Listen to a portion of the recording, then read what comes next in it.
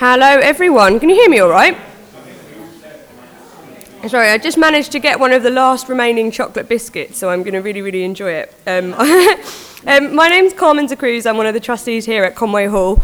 Welcome to this fabulous building. It is my absolute honour to be here in front of you all today. Thank you for making it in quite inclement weather outside. Well done for making it in, because we were sold out. So we sold out really quickly for this event, so it's really nice that you're able to come along today. I'll just go through a quick couple of housekeeping bits. This is going to be recorded for a podcast. We started podcasting these so that people who can't attend can still get some of the benefits of the many talks that go on in here. So it's just for Thinking on Sunday. These are recorded and then put on the website. So if there's anything you missed during the talk, or your mind was elsewhere, or you just want to share it with someone, you can find it on our website. Sid usually posts it a few days after the event, so yeah, keep an eye out for that. I would be remiss of my duties as a trustee if I didn't mention that you can become a member here for a mere £35 a year. That entitles you to free tickets for Thinking on Sunday, Thinking on Monday. So if you have been paying £8 a time, you can really save money very quickly by becoming a member. It really is worth it. There was a discussion a few months ago about increasing the membership, but thankfully they decided not to. So we like to keep it as accessible as possible. So yes, become a member, it's wonderful. And you can do that by visiting our website. So I guess we've got next week's talk, but I'll come to that during the Q&A. The actual talk itself will be 45 minutes, and then we'll take a break for about 10 or 15 minutes where you can help yourself to the complimentary tea and coffee outside, grab the chocolate biscuits while you can, then we'll be back for about a 25-minute Q&A, hoping to wrap everything up by 4:30 this afternoon. And then I heartily encourage you all to go forth into the pub and carry on the discussion. I'm sure it's going to be really lively. A quick note about the Q&A is that because there are quite a lot of you today, keep questions as short as possible and just allow other people... Oh, we have one already. Is the Q&A recorded? It will be, yeah. So no swearing, please. I guess I should introduce our speaker. JJ Bowler is a writer, poet and educator. He is the author of the novel No Place to Call Home, as well as 3 poetry collections. He's one of the winners of the 2017 Spread the Word Flight 1000 Associates Prize, and copies of his book Mask Off, Masculinity Redefined will be available today just outside as you walked in. You can pick them up for £9.99 today, and there will be signings in the interval and perhaps a bit of time afterwards as well. So well done to those of you who have got a copy already. You can be first in the queue to get it signed. Can you please give a lovely, warm Conway Hall welcome to our speaker, JJ Bowler.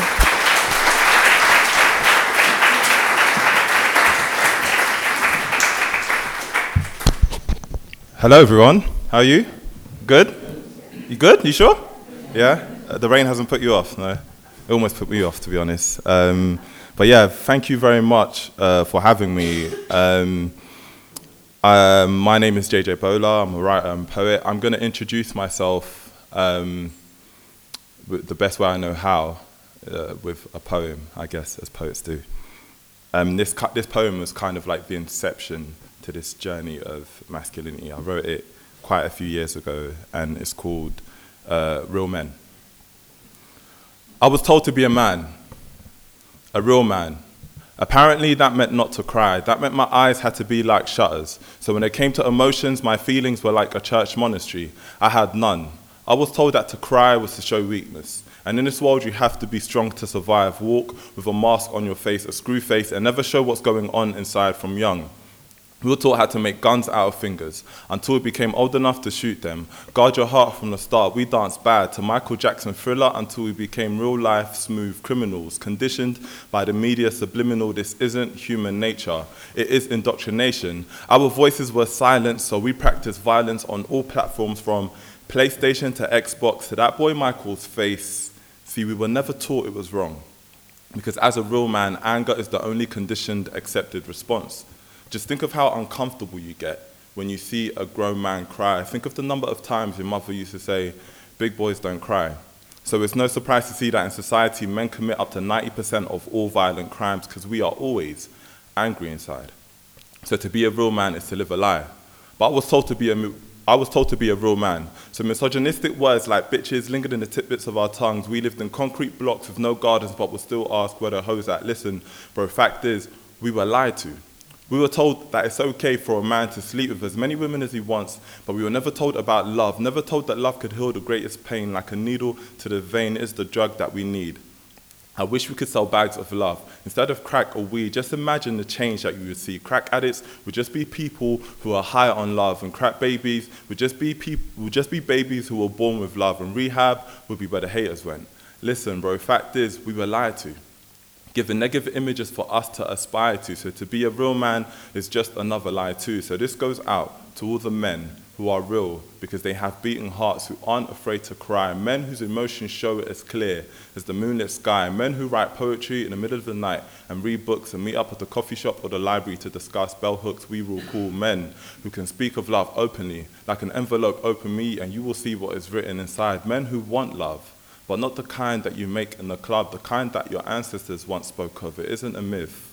Imagine roses of red written in hieroglyphs, ode to a naked beauty in Meroitic scripts, Swahili spoken word across the Serengeti, speaking about how the beauty of the sunrise over the horizon reminds us of the beauty in a woman's face when she smiles.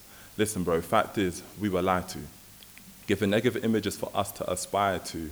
So why would you want to be a real man when you can be you? So be you. Do not be confined by society's ideals, because real men don't exist, only men who are real. Thank you.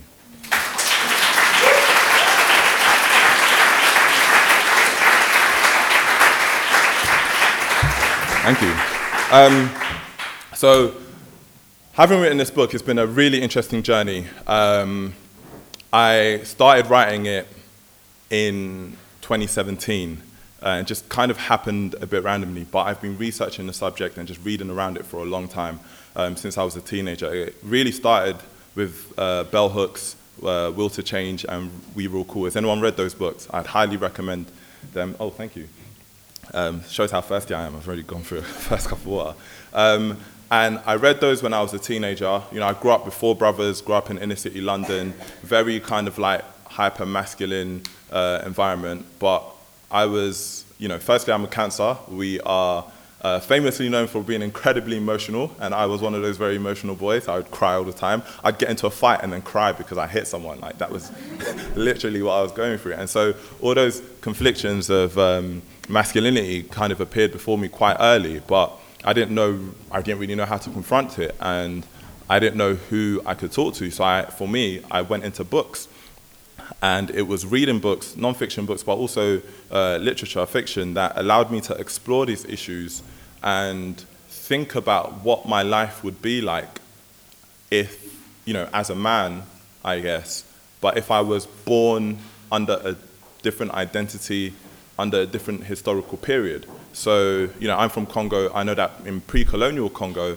the gender binary wasn't as strict as it is in modern Western society. I'll give you an example. So in my language, Lingala, we call the left hand Liboko ya Mwasi and the right hand Liboko ya Mobali, which essentially translates to the women's hand and the man's hand.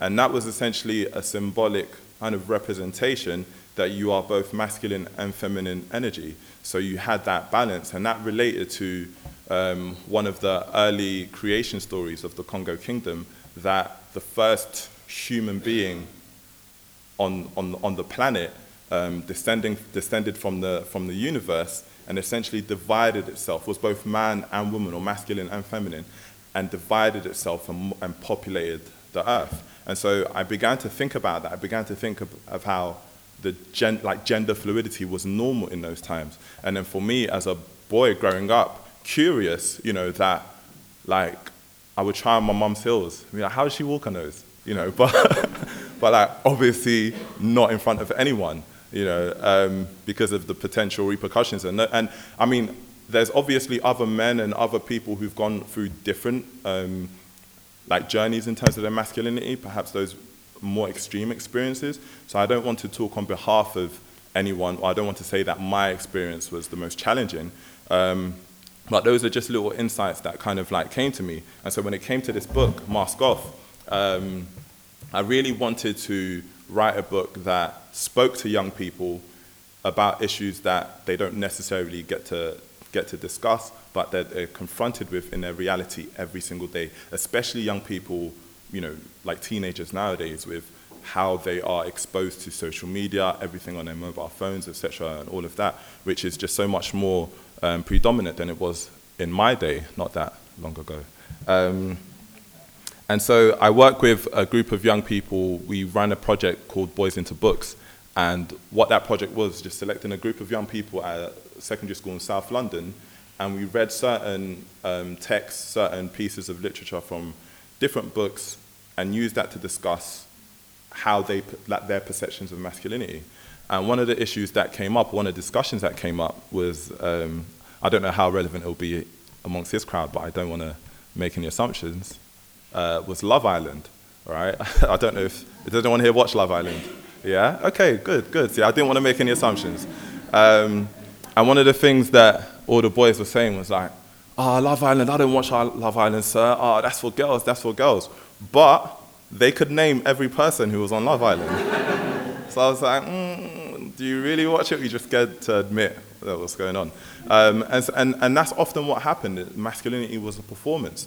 And that's the same kind of journey that I went through and a lot of my peers went through, that there were in certain situations where we were performing to what the expectations were of masculinity, but it wasn't our true nature. I'll give another example as it relates to sex, particularly because of how young boys are socialized socialized into sex and essentially rape culture, when, you know, I was quite a late bloomer, if you will, and I remember all my friends during their like teenage years and stuff, when they were all talking about girls and stuff and whatever, I also like performed along, and I was like, yeah, I did this with that girl. Had I even like held hands? Not really, you know. But there's all of these performances, and that's just one example. But it happens in so many ways. I'll read an extract from the book just to kind of highlight that. So this is masculinity as a performance. In the modern era, fierce debates are taking place around masculinity, femininity, and the gender binary itself, something we discuss in chapter 6. Some argue that masculinity is toxic, fragile, and in crisis, whilst others argue that increasing debates on it proves that masculinity is to be protected at all costs by those attempting to destroy it. Masculinity and femininity, as traditionally understood, are traits or characteristics that we exhibit on the basis of our sex, but it remains distinct from the definition of the male and female biological sex. Judith Butler argues that gender is an identity tenuously constructed in time through a stylized repetition of acts, highlighting its performative nature. Whilst gender is not the same thing as masculinity and femininity, gender roles are largely tended to fit into masculine and feminine roles. Many have argued that this idea of gender as a performative can be extended to masculinity and femininity, that we perform specific masculine and feminine roles and acts which continuously validate our sense of gender. For example, being strong makes us more of a man, and being weak makes us more woman. The many things that we are told about manhood and masculinity are actually dangerous to us as boys and men, and to those who are close to us, including women, something that will be developed in further detail throughout the book. What are the examples then of how masculinity is different depending on location and culture in the world? We've already seen a bit, an example of how in places like Nigeria, Uganda, and India, and Congo as well, that men hold hands as a sign of brotherhood, friendship, and affection. Question to the men, you may just want to put your hand up. Have you ever walked around in London, or just generally in the West, holding hands with someone who's just a friend and not your partner? No one, right? Neither have I. And the thing is, I write about this as well. In my culture, that's very normal. I went to India in 2010, and we kind of made some friends. We was there for a bit of time, made some friends with some of the local people. And I remember we were sitting on a bus, and I was chatting to one of the guys, and, you know, at this rate, like, we were cool, we were friends. And he put his hand on my lap, and then he kind of, like, cupped my hand as well, and we were holding hands. And, like, in that moment, I felt like an explosion. I was like, what's going on? You know, my young inner city London boy almost like jumped out, you know, because I was like faced with so many confliction at that moment. But I was like, no, I like this guy, with friends and so forth. There's a bond here that's happening that, like, I don't want to disrupt, you know. So we held hands. We was actually all going to the cinema as a group. We held hands, and then we got off the bus, and there was another group of guys. And what was really interesting to see was, so they were all approaching us, and these were, I guess, what you would typically describe as masculine men. So perhaps tall, athletic, etc. And they were in a group of about 10, and pretty much all walking down the road, holding hands, some of them even pinkies intertwined. You know, that's a true sign of friendship, if your pinkies are intertwined. And I was looking at that thinking, wow, like, I could never imagine that happening in London, you know. And I mean, as much as I would absolutely love to see that happening in London, because I think non-sexual intimacy is such an important thing that men don't often, you know, get to experience. But just the associations with it and the stigma attached to that, I guess, visible presentation is essentially dangerous. You know, you can be attacked for it, and that just goes to show how almost like implicitly homophobic this society is as well, that as men, even if you just show each other affection, that it's immediately sexualized. And I think about how normalized male violence is relative to male love. That you can see, and this has happened to me several times, but I've been walking down the road and I've seen guys get into a fight, and I will literally step around it as if it's normal, all right? That it doesn't shock me. Like, if I see two guys getting into argument, more often than not, I'll just be like, okay, how do I best like get around that? I don't want to get involved, nothing to do with me. And you know, generally society will respond in the same way. But if it's two men holding hands, like that catches my attention so much more. I think about their story in such a more complicated way. Like, what's their situation? What's their, you know, relationship there? Is it friendship? Is it more? Like, what is going on there? And I think about the conflictions and what that means for us as a society, that we are more comfortable with violence than we are with expressions of love, particularly with the male gender. And then if you look at that, and you look at the statistics of violence, that men essentially commit up to 90% of violent crimes within society. And that's not even, if it was 50-48, you'll understand my reference there, then it could be contentious, you know, but it's 90%. So it's almost like, without doubt, that there's associations there that we really need to challenge. And if we look at different places around the world, I'm not saying that there's a place in the world where masculinity is perfect and it's safe, because as much as I talk about masculinity, we also have to talk about the power structure within which we understand masculinity.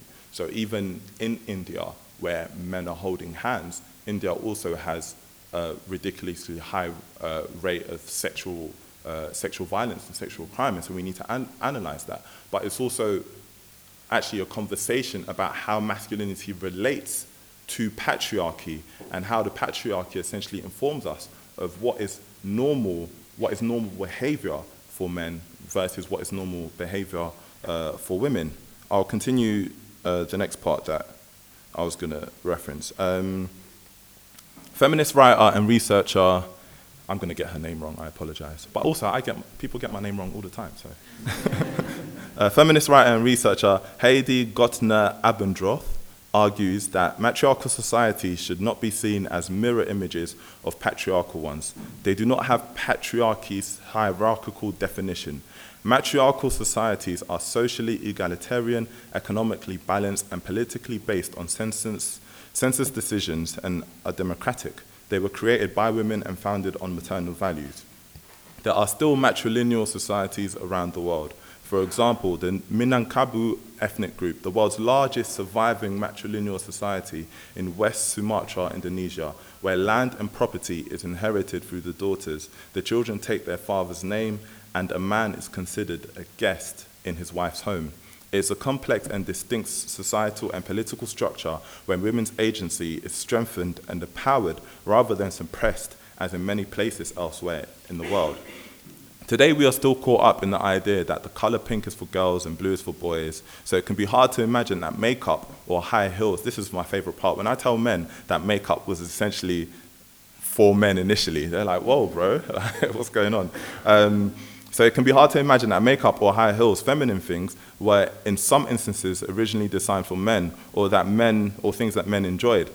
During the early 17th century, high heels were brought to Europe from Persia, and men typically wore high heels as a display of their upper class status. The shoes were the shoes were expensive, and so to wear it was to show that one had material wealth and financial status. Heels also made men look taller and more athletic. There is a famous portrait of King Louis XIV of France standing boldly in full-length tights, white shoes with a thick brown heel of approximately 3 inches.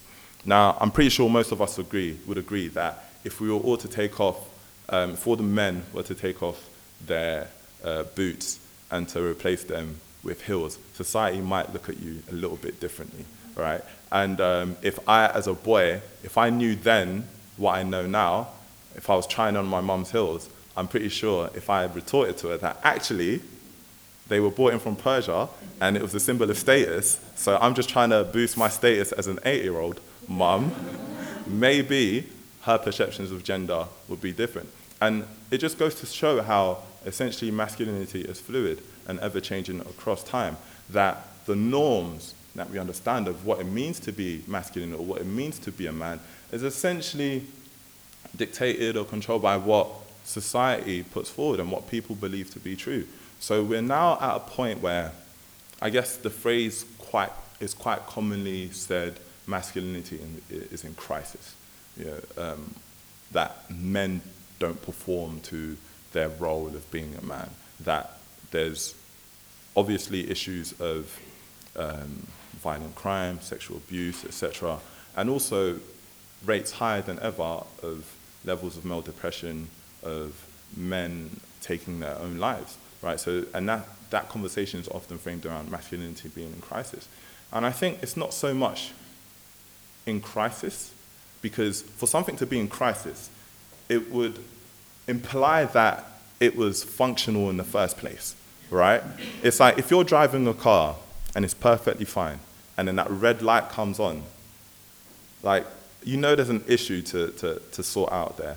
And sometimes you can ignore the red light, and it's beeping, and it's beeping, and it's beeping, and eventually other red lights will come on, and then you're like, okay, I have to sort this out, I can't ignore it, because eventually you know that the car's gonna break down, right? But before the red lights came on, it was functional. But masculinity, I argue, has never really been functional in the first place. If you think of the number of wars that were created, the levels of violent crimes that have been perpetuated against women throughout history for such a long time, was never really a time that masculinity within a patriarchal construct, particularly a Western patriarchal construct, was never really a time where masculinity worked. And I think what we often do is we look at history through rose-tinted glasses and look and imagine it to be a better time, because identity then was more fixed and it was less complex. Everything was categorized a little bit easier. But now we're kind of moving to a more nuanced understanding of our own identity, whether it's masculine or whether it relates to any other part of our identity, whether it's sex, race, class, etc. And we're understanding what I think is a really important issue in terms of like intersectionality. And that's where essentially the axes of your identity mix with one part of your identity or another. So I, for instance, am someone who identifies as a man, but I'm a black man from inner city London, right? So my experience with how I guess how I navigate through the world would be different to how a white middle-class man would navigate throughout the world. We're both someone who identifies as men, and we both have male privilege, but it's a relative male privilege. And I would argue that I think really for us men, we have to understand that patriarchy doesn't benefit us. In fact, the biggest advocates for gender equality have been feminists. Like, there's never, I'm happy to be corrected on this, and I've done several research on it, but there's never been a bigger movement for male, male, I guess, self-determination and male healing than it has other than feminism. Like I've done so much research on it. Even in case of, I'll give you an example of in America, where it was only in the 1960s that rape in America, one man raping another man, was, the law was changed for it to be considered a crime. Prior to that, it was not a crime. And that was led by the feminist movement.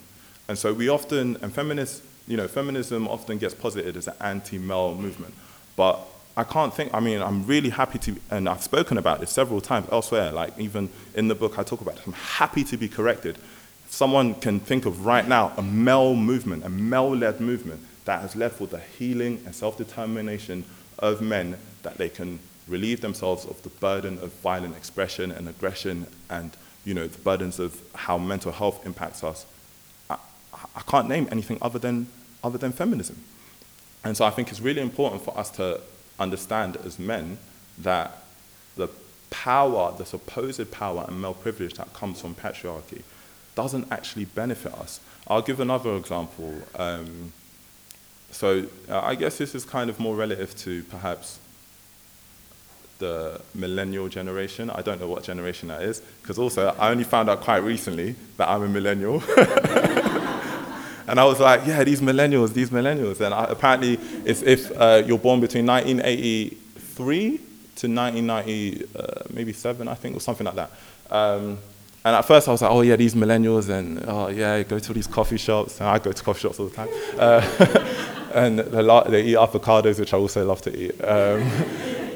And then I found out I fitted within that category. But what's also really interesting is that, I guess, like 18 to 37 age group, there's more parity in terms of between men and women, in terms of education, in terms of earning as well. And so what's happening is, and it's a conversation I have with a lot of my male friends, is, well, traditionally it's expected that the man has to be the provider, right? That you have to, well, essentially you would out earn. And this is a very heteronormative conversation, but I'm absolutely open to all conversations in this regard. But I'm just speaking about this one specifically. That you have to be the provider, you have to out earn your woman, etc., etc. But just in this economy, it's just not possible. Like, it's just not possible. And especially in London, so, but I have conversations with my male friends, and a lot of them are really uncomfortable with being with a partner who out-earns them. And they say it's because it makes them feel like less of a man. And I've seen a lot of men self-sabotage what could have been very healthy relationships because their partner out-earns them. And I think that's a really, really dangerous thing to look at, because if someone is your partner, like there's someone who loves you, ideally, and, let's not get into the complications of love at the moment. Some of you are already cynics, and we're like, well, I get it. I've been there. But ideally, someone who loves you and cares for you, and you're building a bond and et cetera, working together. Why would you allow your inner conflicts of being masculine, right, essentially destroy that? And that's even before the relationship has developed. And we think about how this generation are moving forward, and the next generation, where ideally, in an ideal world, that there's going to be even more parity, is how do we essentially remove ourselves from those traditional masculine expectations and move and actually feel comfortable with transitioning into whatever the next kind of definition or expression of masculinity is. And I think for a lot of the conversations that I have with my male friends, they essentially, and I went through this same journey, so when I talk about it, I don't talk about it in the sense of something that is separate from my own understanding. Like, this is something that I also went through. I had to look at myself and think, okay, but you also, think about this or think about that in this particular way. Like, how do you remove yourself from that kind of thinking?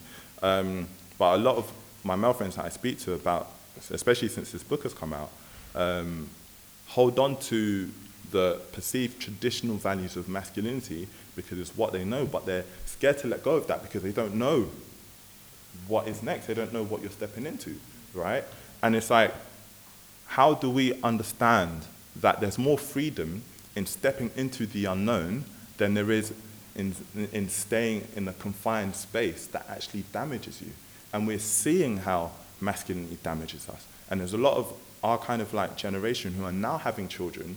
And for example, there was the Lewis Hamilton post, and he posted a picture of his nephew wearing a dress and kind of like mocked him a little bit. And it's like, well, how do you have those conversations? How do you also have a conversation with a young boy who wants to wear a dress and allow him the freedom to do that, but also challenge your own inner conflicts about masculinity? And I think we're kind of like at a transitional phase, but no one really knows where it's going. But for me, I was like, you can't know where you're going unless you know essentially where you've been, unless you know what's come before. And I don't like to have these conversations without talking about solutions. And I think solutions is really important, because often, as I've said, conversation a lot has been about masculinity being in crisis, men breaking down, etc., etc. But it's all good pointing that out. But if there's no solutions, if there's no, like, what can we do next? What do men do amongst each other? How do we have these conversations? And also, women who are most impacted by patriarchy, as much as it impacts us as men negatively, the most impacted by it, and almost most violently, are women. But amongst us as men, like, how do we have these conversations? How, if you're speaking with your father, how do you openly, I don't know, like for me, I have a really complicated relationship with my father. We're now on very good terms. It was a bit rocky, but I feel more comfortable speaking with him about politics than I do about anything else. Politics is a very safe space. It's objective. It's almost like non-judgmental in the sense of like it not being personal. It relates to that whole masculine idea of like rationality and logic, right? But if I'm feeling down, if I'm feeling unfulfilled, I don't know, I can't have that conversation with my father. I don't know how many men can. And whenever I have certain friends who have that close relationship with their father, who tell their father about, breakups and all of that, I mean, that's just amazing to me. And I really want that kind of relationship for all of us, but not just as it relates to our fathers or the patriarchs in our life, but also to each other. And even there's so many men who, amongst their male friendship groups, don't feel comfortable having those profoundly intimate discussions, but they're the group of guys that they spend the most time with. Now imagine the people that you spend the most time with, you can't be yourself around them. So what do you then go and do? You bottle it up all inside, right? And this whole idea of like repression, and eventually it leads to violent outbursts. So in the book as well, I also try to offer some solutions in the conclusion. So this is in the chapter Transgression and Transformation, because I really think when it comes to masculinity and being a man is, whilst you go through this period of transformation, it's also really important to recognize what kind of views you held or behaviors you normalized previously, and then remove that from your own habits and don't pass that on. It's not just about reading the book and saying, oh, I've changed now. It's actually really like healing, having those conversations with people around you, and essentially like repairing any damages that might have happened previously and then moving forward from that. One of the things that I really, really advocate for is I fundamentally believe that, and if I were supreme ruler of the universe, if I were like Thanos and I had all Infinity Stones, right, rather than like destroying half the universe, one of my things would be for every man in the entire universe to have a diary. I think that is so crucial and important, and from as young as possible as well. And what a diary just allows is, I started keeping a diary in my late teens. I didn't tell anyone. Now I tell people proudly. I don't let them read it though. But like, I think it's really important because in this moment where that's kind of like transitional period where you don't really have anyone to talk to, right? Especially as a man, you don't really yet feel comfortable. Because after reading a book or maybe coming to a talk, I can't then expect you to go home straight away and then, pick up your boys and be like, oh my gosh, man, I love you, bro. It's not, that's just not how it works. In the ideal world, brilliant. Everyone goes home and suddenly they're opened up. Yeah, perfect. But realistically, it's very difficult to do that. And so in that transition period, whilst you're, moving towards that place of comfortability, highly recommend getting a diary. What a diary allows you to do is just to write down your innermost thoughts and feelings, just to express. It seems very, very obvious, right? But also, think about how gendered diaries are, right? So from a young age even, if you have it's very much considered a feminine thing to do, that girls were given a diary, boys didn't need a diary. And so think about how that essentially inhibits your emotional intelligence and your emotional processing. And so for a long time, there's no outlet. So I highly recommend just write that down. Write down, journal your week, whatever you've been going through, whatever you're feeling, etc., ups and downs, positives, negatives, whatever. Just write it all down. And then what happens is, over a course of time, that allows you to look back and reflect upon your own journey and to gain greater understanding, essentially, of who you are, of your own emotions, and also your own emotional growth. Because this idea of men being stoic and being almost like never changing and constantly the same is something that damages us a lot. So I'd highly recommend that if I was Supreme Ruler of the universe. Well, another thing, I think that we're kind of coming down to the last, 5 minutes or so. Another thing that I would highly recommend is, so it is difficult to have these conversations around your kind of male groups, but try to see if you can create safe spaces. So you might be the only guy in your friendship group who's perhaps a little bit more open-minded about these conversations, right? And the rest of your friends may be at a different stage in the journey. I had a friend who, in around 2013, this happened completely accidental. I bumped into a friend in Dalston. I go to the library in Dalston a lot. There was a cute little cafe there that I go to as a millennial. And I randomly bumped into a friend, and we found out, he goes to the same cafe often as well, and I didn't know. So we used to go to that cafe every Saturday morning around 11 or 12, just the two of us, and just meet up, chat about whatever. Eventually, word got out amongst our friendship group, and then eventually there was about 5 guys. It just happened to be guys. It was kind of coincidental. It wasn't exclusively guys, but it just kind of happened that way. And then over a course of about a year, it was maybe 7 to 10 of us on any given Saturday morning. We would come up, sometimes spend that whole afternoon together talking about everything. We would talk about sports, but we would also talk about breakups. We would talk about depression. We would talk about whatever it is that we were going through. And there was one friend that I had who, we're still friends. I say in past tense, nothing's happened, we're still friends. But he was very much the kind of, I think we all have this type of friend who is very much the stoic of the group. Always the person who's perhaps the strongest in the group, that we all think that, this person doesn't have any issues. And I used to think that about him as well, because he had a brilliant sense of humor, he was always laughing, always positive and upbeat and stuff. And over the course of the 2 years that we would all meet up, he then went away, and about 3 months after, so he was living abroad, about 3 months after, he messaged me and we spoke, and he said how he just wanted to thank me. He basically thanked me for kind of facilitating everyone coming together, because that really helped him through a difficult point in his life. And myself, as one of his closest friends, I had no idea that's what he was going through. And this is also, I'm one of his closest friends, but I'm also someone who writes about masculinity and is quite aware of male emotions and bonding and all of this stuff.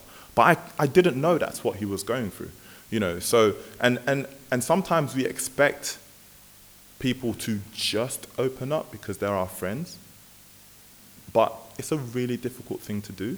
And so creating these spaces where people feel safe around your presence, where they can be themselves and just have conversations that essentially lead to healing and lead to growth is something that can have a real kind of transformation in a gradual way before we see big systematic changes. Now, obviously, I'm like the changes that I've made, that I've suggested, is a lot to do with like personal changes. I'm not in a position where I don't have like systematic power that I can influence certain things, right? But I think for anyone who might read this book or have this kind of conversation, it just makes us subtly aware of the relationships that we have with each other, particularly as men, the relationship that we have with each other, and how what we do and what we say can influence the direction of someone's life in a way that we would not have otherwise known.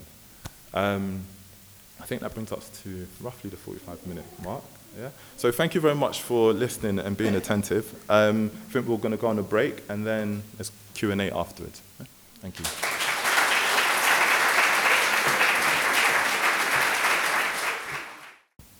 Hi, JJ. Thanks for the talk. You gave great hugs as well, by the way.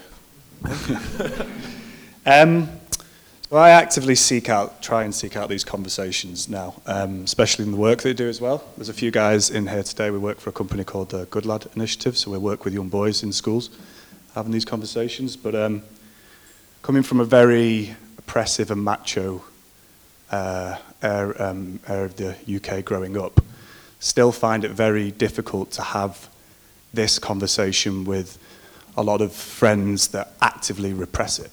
So could maybe expand on that. I mean, I work in, have men's groups as well, and we talk about how it's that the guys' journey first for them to turn up to seek that space themselves. But I suppose the question would be, how do you have this conversation with people who, well, don't give you the space like today and actively repress it? Yeah. I think, yeah, in terms of like the journey, arriving, right, can be one of the most difficult, especially for men.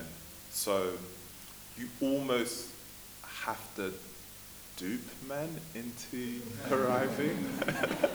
Don't know how ethical that is, but I mean it with the best like interest. In a sense, like one of my things, I love basketball, right? Play it recreationally and so forth. But I know that when I want to have if my friend's going through a particularly challenging time, like rather than sitting down and say, okay, now talk to me, we'll go and play basketball, right? And I know that in that environment, that activity allows like a certain connection where a certain conversation will be brought up more comfortably, where they feel less under pressure or on the spotlight. But regardless of how they arrive, what's really, really interesting is eventually when men do open up, it's like, it's a deluge, like it's a flood. You know, you're almost at the point of like, okay, bro. And I'll give an example of, so I did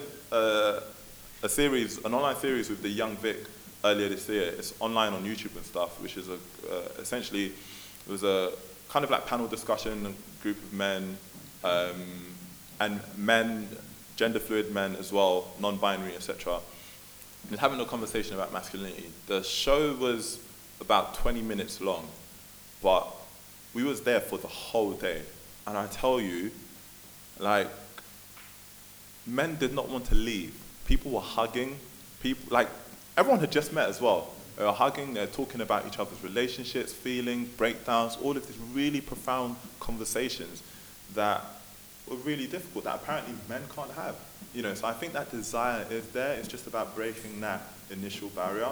And sometimes using an activity to break that initial barrier can be a good stepping stone to reach that place of like comfortability. And then eventually you can just get to a stage where you can have that conversation. I think that would be the best way that, at least from my experience, I would say to approach it.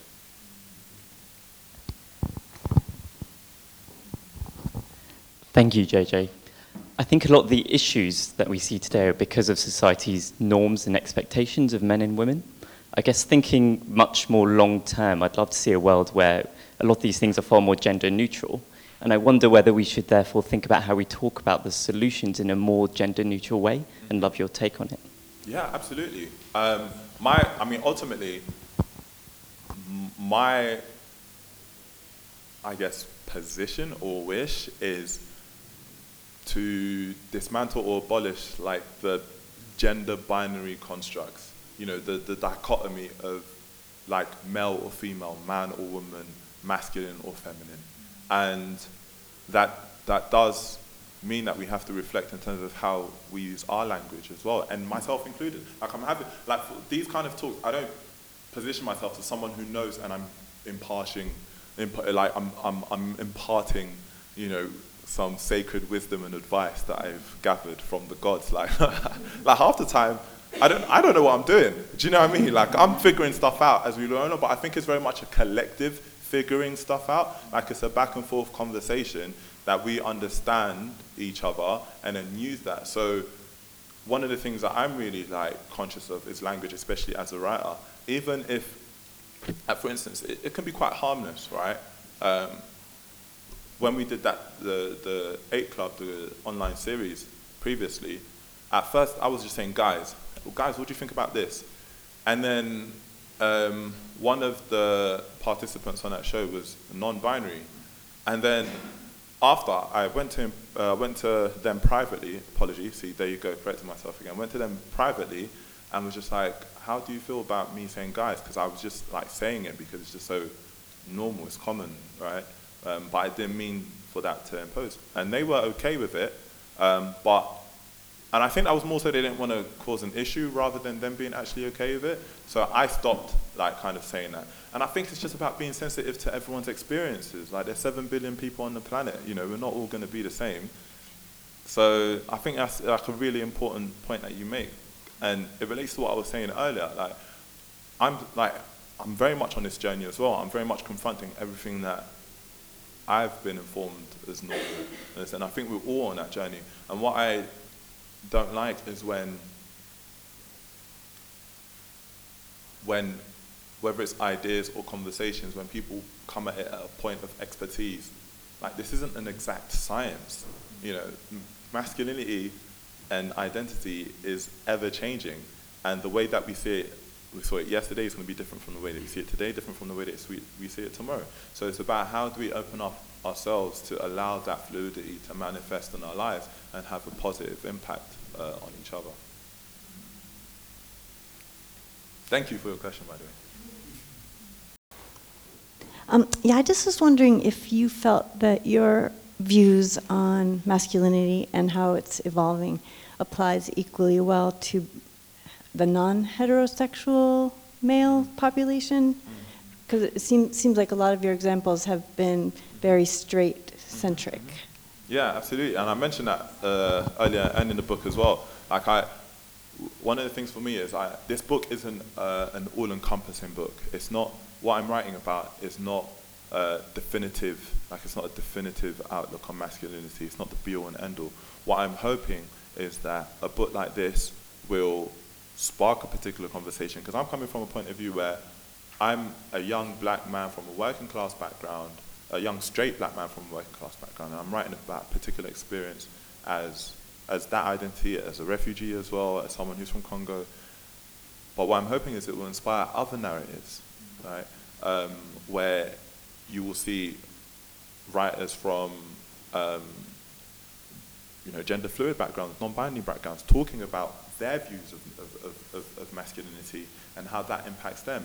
And one thing I'm very, very conscious of, as much as I also talk about LGBT rights and all of that, I don't want to ever speak on behalf of anyone else's experience. So I can only really talk about what I've been through and what it relates to my particular identity, and give profile voices that are speaking about their identity, and also make references to that, and which I do in the book. So I absolutely understand the limitations of where I'm coming from. By no means am I trying to say that this is the be-all and end-all. And I think it's beautiful that we have such a diverse range of understandings coming forward more than ever, because I know that 10 years ago, 5-10 years ago, when I was growing up, I didn't know any young black male writers who was writing from working class backgrounds who was writing about masculinity. And now it's becoming more and more. So in the next 10 years, 20 years, we're going to have more diverse voices, more voices and stories that come from different experiences that allow us to have greater understanding of who we are as human beings, hopefully.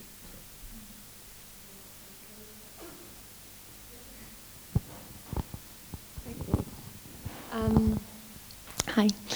So, as you know, I do some work around this kind of thing with men and do workshops with men, and I do this with a friend of mine, James, who, one thing I've noticed is he gets a lot of attention from women who are normally doing this kind of work in workplaces who want him to come and speak at panels and things because it's like, oh, there's a man doing this work, great.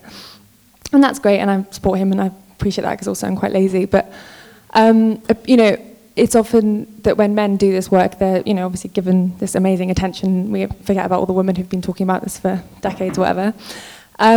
So I guess my question to you is about accountability and, like, how do you see these men who are speaking out and men who aren't?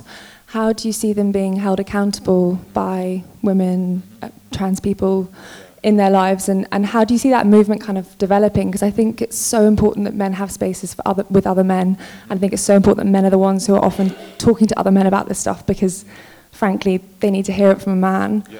But it's also been interesting to me to think about, like, okay, but, you know, like, how do you figure it out? Like, because our liberation is bound up together, and we need to think about that. So just curious for your thoughts on that. It's a great point, and so my kind of like philosophy is you don't deserve a cookie for treating a human being as a human being.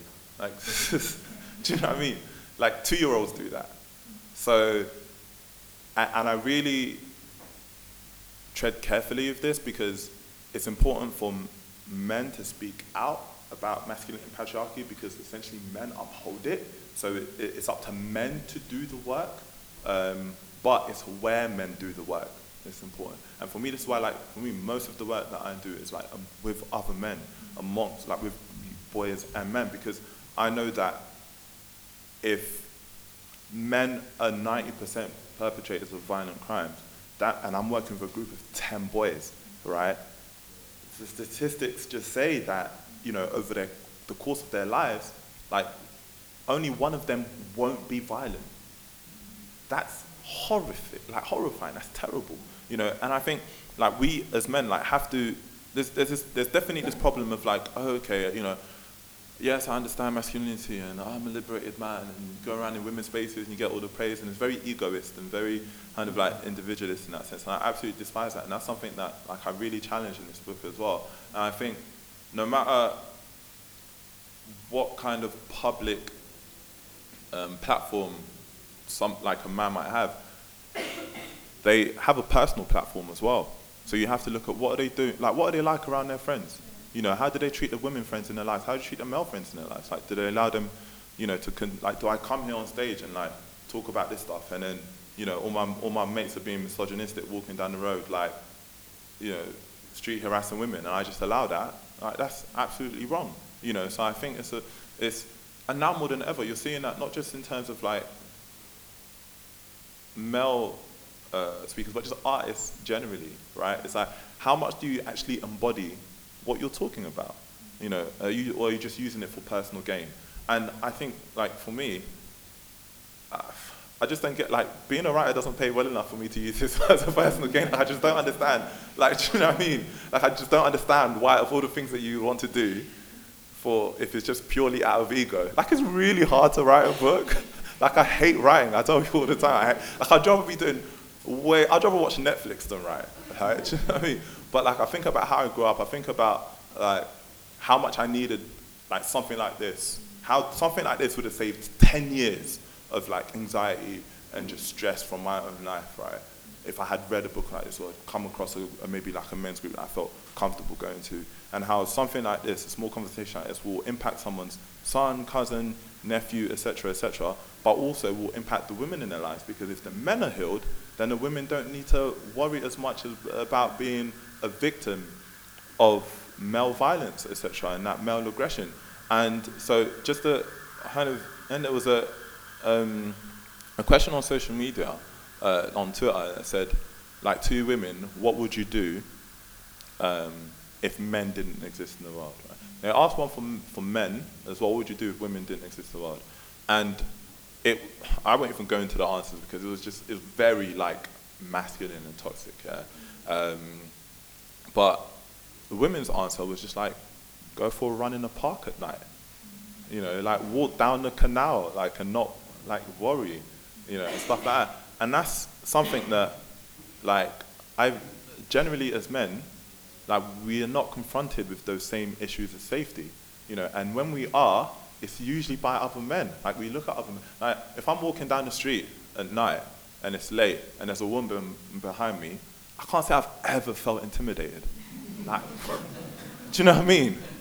Like, even if she's taller than me, bigger than me, I've just never, and that's like part of the male privilege, But, and this is something I've become hyper aware of, is when I'm walking down the street at night and there's a woman in front of me, I'm like, okay, I need to slow down, create some space, make me cross the road, etc., because I know already what they're thinking, and it's not like I don't take it personally. I understand that that's just like the nature of the, the world that we live in, unfortunately. And so I really think like this kind of talk is what kind of work are you doing amongst other men? Because the work needs to be done amongst other men. The feminist movement is brilliant. And it's uniting women and bringing women together. But I think there really needs to be men who are conscious about other men's well-being, and actually work towards removing the damages that hypermasculinity, toxic masculinity, etc., has had in our lives. And hopefully we go in that direction. Well, thanks for your question. Thank you. Thank you for everyone's questions. Thank you so much for speaking today. You can find more on jjbowler.com and by following JJ on Twitter and Instagram at JJ_Bowler, BOLA. Thank you all for coming. We're going to be back on the 13th of October with our next talk, In Praise of Walking, with Shane O'Mara. But in the meantime, thank you all for being here and for contributing to the Q&A, and thank you once again to JJ.